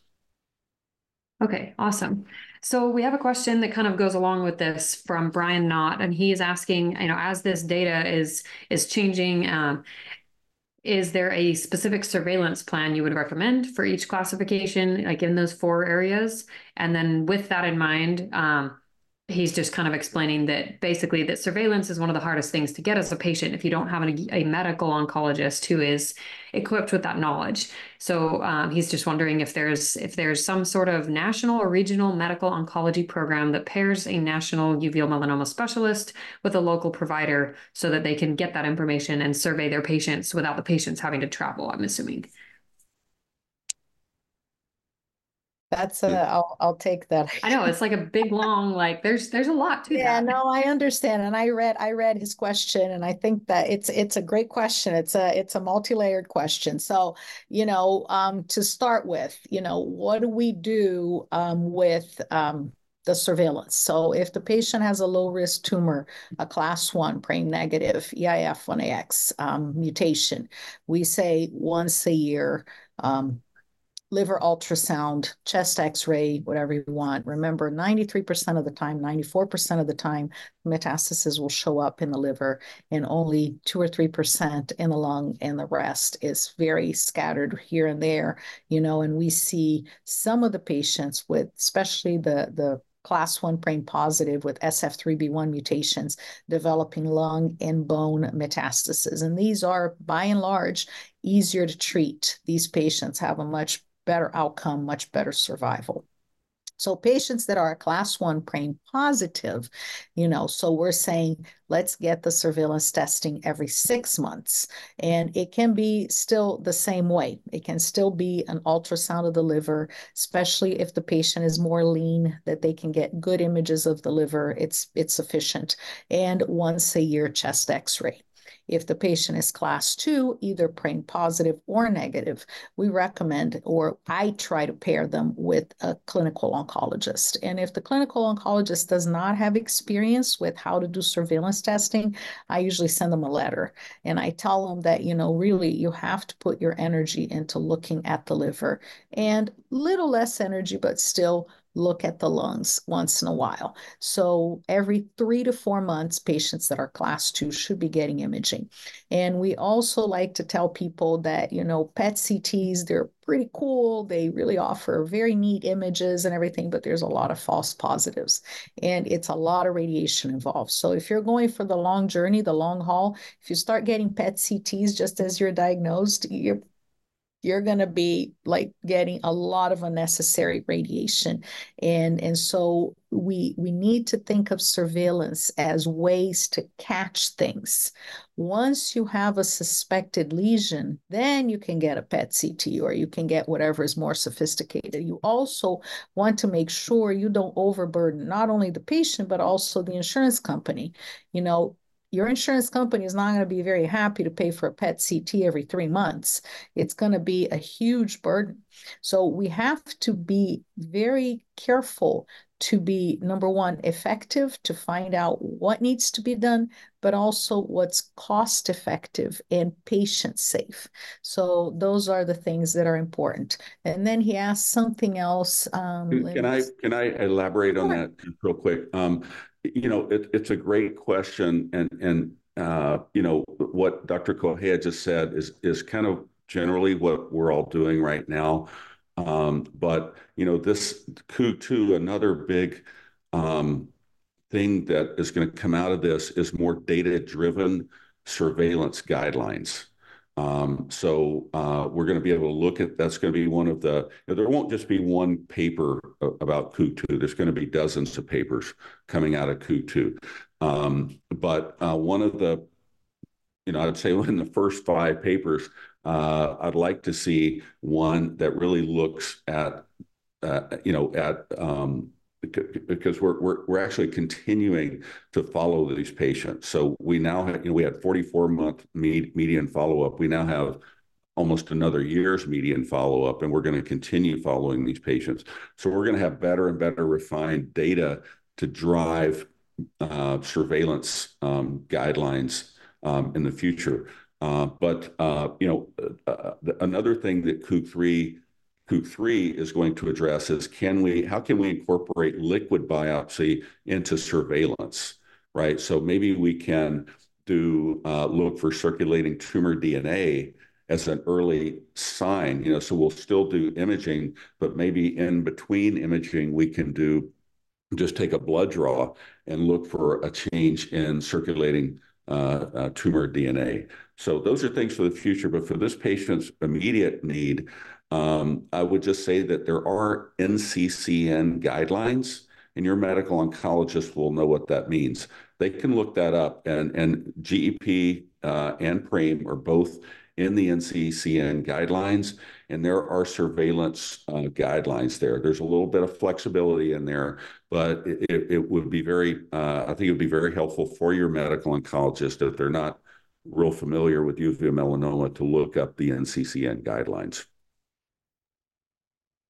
Oh, that's super helpful. Looking through some of these other questions. There was a question that you answered a little bit ago to Dr. Correa about the metastases of certain mutations that don't seem to go to the liver. Do you want to address that one real quick?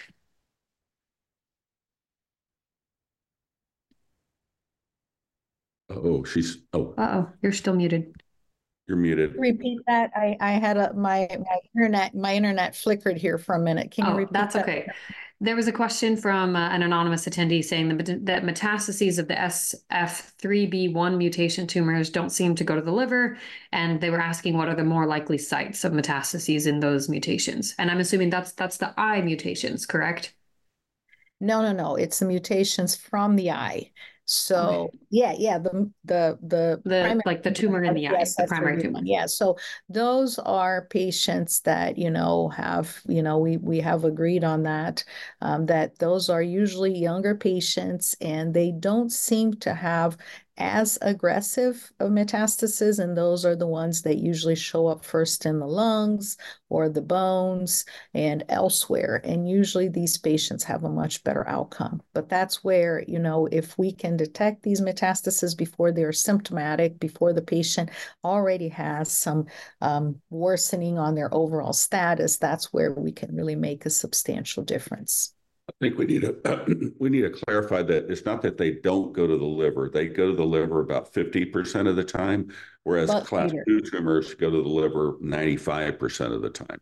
they Gotcha. yeah, they go to the liver later. They're usually not, like the primary. So 50-50, while, when you have a BAP1 mutation or a class 2 tumor, almost invariably they all go to the liver. Right.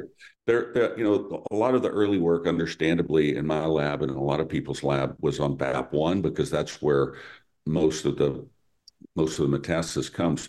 But we and others are really turning more to SF3B1 now. We now have a grant from a foundation that asked us to look at this, and we're getting more interested in this. It seems that the SF3B1 mutations, they they at least partly expose the cancer cells to the immune system. So your body has a better fighting chance against the tumor when it has SF3B1 mutations. And we've seen evidence of this in patients. So it might be a different treatment approach. If you have an SF3B1 mutation, it might be more about revving up like T cells, part of your immune system that already can see the tumor, but helping rev them up so that they can kill the tumor more effectively. Whereas BAP1 mutations seem to hide the cancer cells from the immune system. So it may be more trying to introduce or educate the immune system to the tumor cells. So that's an important reason to know what mutation you have. It's not as important for prognosis as class and PRAME, but it can be very helpful in understanding the biology and maybe what treatment is going to be most effective. I think that's such a good point. Just to make sure that patients understand that, yes, there's the prognosis, but also that some of the information that comes from that initial biopsy can be used and is, more rapidly, or I guess regularly, being used to interpret what would be the best treatment outcome for a patient who does metastasize. And I think that's what we want, right? We want to know that there's an answer when we do metastasize. Can we do something specific? Do we have some kind of target that we can point to? And it sounds like these are those targets. Yeah, 10 years ago or 20, when I started doing this research, it didn't really matter. There weren't any treatments. So, you could tell the patient you're at high risk. We're going to watch you closely. We can do some chemoembolization if you get liver mets, but we didn't really have much else we could do with the information. Now we have therapies like the HDAC inhibitors that Dr. Correa mentioned. We discovered that one particular HDAC inhibitor called quisinostat is particularly sensitive to BAP1 mutant uveal melanoma cells, and that trial is about to get started, both in Miami and here in Dallas, and a couple of other centers as well around the country. And that would be it's a pill that you would take in the adjuvant setting and specifically targeting BAP1. Whereas, like Tebi and some of these other immune therapies that are coming along, they have different mechanisms of action. Some of them are like Tebi is educating the immune system to melanoma cells that it can't see. Whereas, say, a checkpoint inhibitor, it's trying to rev up T cells that already are educated. So we now have a number of different strategies that we can, different therapies that we can try to match with individual patients. So I know that some of the gene sequencing, like the kind of showing the genetic biomarkers of I think it's just there was kind of the class 1, class 2, and then there was the PRAME markers in the Castle prognostic test. And then I think it was more probably, I don't remember my diagnosis 3 years ago having it as an automatic, like you got the genetic list. So I think the genetic list of kind of those markers, like the SB, or I'm saying it wrong, SFB31, those markers became, well, I guess that's my first question is, did they become something that is now part of the information more commonly today than it was previously? And kind of the follow-up question to that would be, if somebody did have a biopsy done, I know a lot of the times physicians are trying to take, but look at the needle biopsies that have enough that they can store like some tissue. So would it be beneficial for those patients, in your opinion, to have that additionally tested for those genetic like that full, full panel of genes that they now have available, just for the sake of things like we talked about, having that roadmap to treatment options and things like that. Well, I mean, as I mentioned before, and it's frustrating at times, like why, this has been published, why isn't Castle reporting this? Well, Castle is a very, I believe, an ethical company, and that they're not going to give you a report, an official report of something that hasn't been validated without some kind of disclaimer. There are people out there that they come up with some test that they developed in their lab, and they start doing it on patients without validation. And that's not right because, as we saw with 1A, 1B, sometimes things don't pan out when you go to a prospective validation. So that's why PRAME was done as a separate readout before. It was actually a separate request that the ocular oncologist would have to make because it wasn't officially part of the report of the GEP report. Now that will change. They're going to change that very soon, so that you'll get the GEP and the PRAME, and this risk estimator on the same report.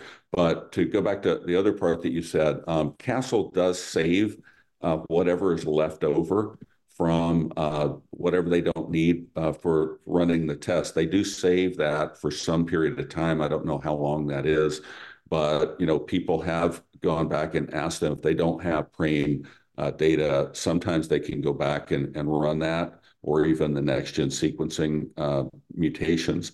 Sometimes they can go back and run that. But going forward, that will automatically be reported. Okay. I'm trying to see if I missed anything else. We had a question about the length of the COOG-3 study, and Dr. Correa, you said that most studies are 5 to 7 years long because it takes time to look at patient outcomes, which I think that covers that. Is there anything else that we need to answer live? Oh, there's another one that just came in. Can any of the three of you comment on the recently FDA-approved Hepzato treatment for metastases? One of y'all want to take that? I don't know. I'm looking this up. I don't know if I've heard of this. It's a liver-directed. It's a liver-directed chemo drug, I believe. The Hepzato kit is the drug name, and then the mechanism for how it's delivered is part of the kit. It's melphalan. Okay, it's melphalan to the liver. There've been a number of liver-directed perfusion chemotherapies. The group at Thomas Jefferson has the most experience with this, Dr. Takami Sato, and their group have done all kinds of liver-directed chemotherapy, immunotherapy, radiation beads, different things like that. Hepzato is a variation on this. It has been prospectively validated in a randomized clinical trial. And it would be appropriate for certain patients. I think it would be hard to make a generalization about which patients would benefit from that, but it is FDA approved, I believe, at this point. Do either of you want to comment further on that? I don't really have experience with it. I mean, I know of the studies. I think what threw me off was the name. I didn't know it had such catchy name. Hepzato, yeah. Hepzato. That sounds pretty fancy. It's the Delcath product, but it is somewhat more involved than what they call percutaneous liver perfusion, which is what we did in WashU for years. We published quite a bit on that at WashU. And as I said, Dr. Sato's group has done a lot of that. There hasn't been a comparison of Hepzato with these other approaches, so it's hard to say how they would do side by side. But I think it's FDA approved. It's been shown to have some benefit in selected patients. I think part of it will be figuring out using biomarkers and other means, like which patients should get that treatment versus some other treatment. I think the main thing, we've used melphalan in ocular oncology and systemic oncology for a long time. Melphalan is an old drug, very effective for melanoma, but very toxic as well. And I think the biggest thing that comes to mind when we're talking about local treatment is that it's local treatment. So obviously, you got to understand that sometimes the patient only has metastasis to the liver, but sometimes the metastasis is elsewhere as well. So liver-directed therapy will work for the liver, but if there's something else elsewhere, it won't catch that. So I think that's the main limitation. And do ask questions, ask your doctor, why not this? And what is the advantage? What is this disadvantage? I think the most important thing for patients is to understand what are the upsides and the downsides. When you go into a treatment, you have to understand what can be the potential outcomes, the good and the bad. And many times, obviously, we will focus on the good and we lose sight of what is yet to come. And I believe that's a good approach as a patient. Dr. Williams, when you were in Philly, did you get to spend any time with Dr. Sato and that group over there, or get any feel for how they decide what kind of liver-directed therapy to use? We spend time in conversation with them a little bit about the approach, but not actually kind of with their conversations with patients or anything like that. So I probably don't have a whole lot to add. They were also using Sutent at the time, so that kind of factored in a lot in the decision-making process. So we had two really good questions come in from Facebook. The first one, I suppose, could kind of be addressed to really any of you, but it just says, what if you didn't get an eye biopsy? If you do metastasize, can the tumor from the metastatic spot be biopsied and then also get a genetic profile? I am assuming they're asking if the genetic profile looks the same as it does on the primary eye tumor. Short answer is yes, you can certainly get a biopsy of the metastatic lesion. The class won't be valid anymore because the class 1, class 2 is specifically validated for the eye tumor. Mm-hmm. So that's a very important it looks concept. Different in some ways, like that class is no longer there. Some of the genes may translate. It might or it might not be, but it was specifically validated for the eye. So it's not valid to do the gene expression profile on a metastatic lesion, just like people have misappropriated the Castle test to biopsy ocular metastasis. That's inappropriate. It's only for melanomas of the eye. But having said that, you can certainly look at PRAME. You can look at those mutations that we talked about, and metastatic lesions. As I had a paper with Dr. Carvajal a couple of years ago where we looked at patients with metastatic disease, and they start getting other mutations other than the typical melanoma mutation. So there are mutation panels, like general mutation panels in oncology, that would be appropriate in that setting, so that they could, you take a biopsy of the liver lesion, you can look for PRAME, you look for the BAP1 and SF3B1 and all that. But then in addition, you can do a general panel to look for other novel mutations. And your medical oncologist would be very aware of this. There's something called Foundation One and various other tests that are available in that setting. Okay, I feel like that answers that question. Does anyone else have anything to add there? I was just going to say really quickly that there's kind of two fundamental reasons why you're getting a biopsy of the lesion in the eye, and one is to assess the risk of metastatic disease. And so once you already have metastatic disease, then that kind of eliminates at least that portion of the reason for the biopsy. And then, as Dr. Harbour mentioned, you can assess a number of other markers with the mutation, with the metastasis. And so that kind of takes care of the second part in terms of down the road deciding appropriate treatments based on that. Okay, so you all have mentioned, and I think specifically Dr. Correia, you mentioned some upcoming clinical trials, specifically the davosertinib. We all keep messing that one up. Darrow, call it Darrow. Darrow, okay, the Darrow trial. That one, do we have a trial number that you could provide, or would it just be best for someone to search up IDE? IDE 196. Okay. And does that covers both the eye treatment, like initial treatment with the drug, So and then the adjuvant and the metastatic? They're using it for different reasons. So there's different arms. So there's one arm for primary treatment, and there's one arm as adjuvant treatment. So for the primary treatment, for the eye treatment, so this, this enrollment is based on, mostly tumor size. So there's two arms. There's one arm that is the large tumor arm, and those are the patients that would be enucleated.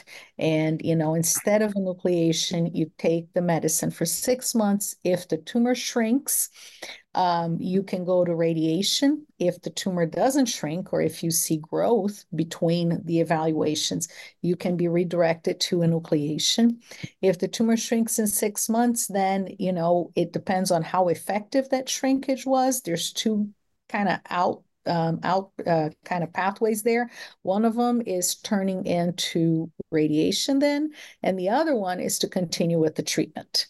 And then there is the radiation arm, and the radiation arm are the patients that have tumors of a size that is eligible to plaque brachytherapy, but that, would have significant vision loss. So these are also, again, larger tumors, a lot of serous retinal detachment and all that, and you put the patient in the trial with the hopes that it will shrink the tumor and minimize the radiation damage, and the outcomes are the same. It's important to highlight that, these trials, while they are very exciting and everything, they do involve quite a bit of traveling that sometimes may not be covered by the sponsor. And there's a lot of testing, a lot of traveling, a lot of regulatory stuff. It's, for the IDEA trial, it's a once a month evaluation. And, those are very long days. So I think it's something that people need to consider, because it is very disruptive for your life and your family's life. And starting the trial and not completing, maybe won't give you any benefit. It's not even about the research or any of that. It's just that, if you're going to start, prepare yourself, because it's going to be 6 months where you're not going to own your life very much. You're going to be really kind of looking at how you're feeling and all of that. Is it worth it? Well, it's very promising. We hope it is, but we don't know. And I think that's another thing. When entering a clinical trial, patients need to understand that they may have the intended outcome, but they may not. And so that's kind of helps to manage expectations. Yeah, what they're calling this is a neoadjuvant trial. So adjuvant is where you treat the tumor, and then if you're high risk, you get some kind of adjuvant treatment. Here, they're giving this before the definitive treatment, which would be either enucleation or plaque. So that's kind of a novel concept. Maybe not completely novel, but something that's becoming more popular in medical oncology and in melanoma in general. As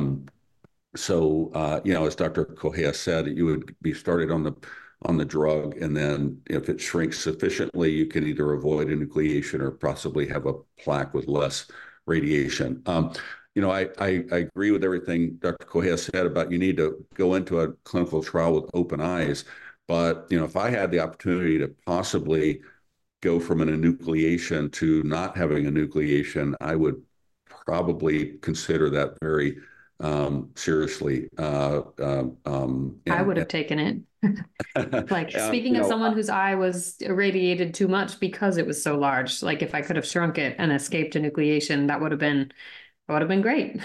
And it may not work. That's why it's a clinical trial. But the preliminary data from earlier phase trials was very promising. And I have no financial interest in this company, but it's one that I'm kind of cautiously hopeful about. And it won't be the be all and end all. It won't solve all of our problems, but if it pushes the needle forward and we learn something from it, maybe it's just certain patients who benefit from this. Maybe certain mutations, they do better than those with other mutations, but we'll learn something from this, hopefully, to move the field forward. We did have a note just come in, I think, from I want to say it's from IDEA. And he just said that IDEA will cover patient travel for the neoadjuvant clinical trial. And they have a trial for patients in the metastatic setting as well. So just definitely reach out to trial representatives, what is the name for it? The investigator, the principal investigator and their team to make sure that you understand, all of the things going into those trials, whether it's this one or, other trials that exist, like the Aura trial for the eye as well. So I think that's all the time that we have for questions. I don't know if you want to end with the final question, Dr. Correa, that just came in, just kind of on a hopeful note. But we are infinitely grateful for all of your guys' time, and for everyone who participated and gave us some questions. Yeah, I think the last question was, do we think there's going to be a cure in our lifetime? And my answer was, I don't know if there is going to be one cure, one treatment that will work for everybody, but I think we are moving forward to having metastatic disease by and large as a controllable condition. Something that, you're using a medication and you control for a period of time, and then that medication may not be as effective, and then you change to a different one. And that's why we're looking at different pathways.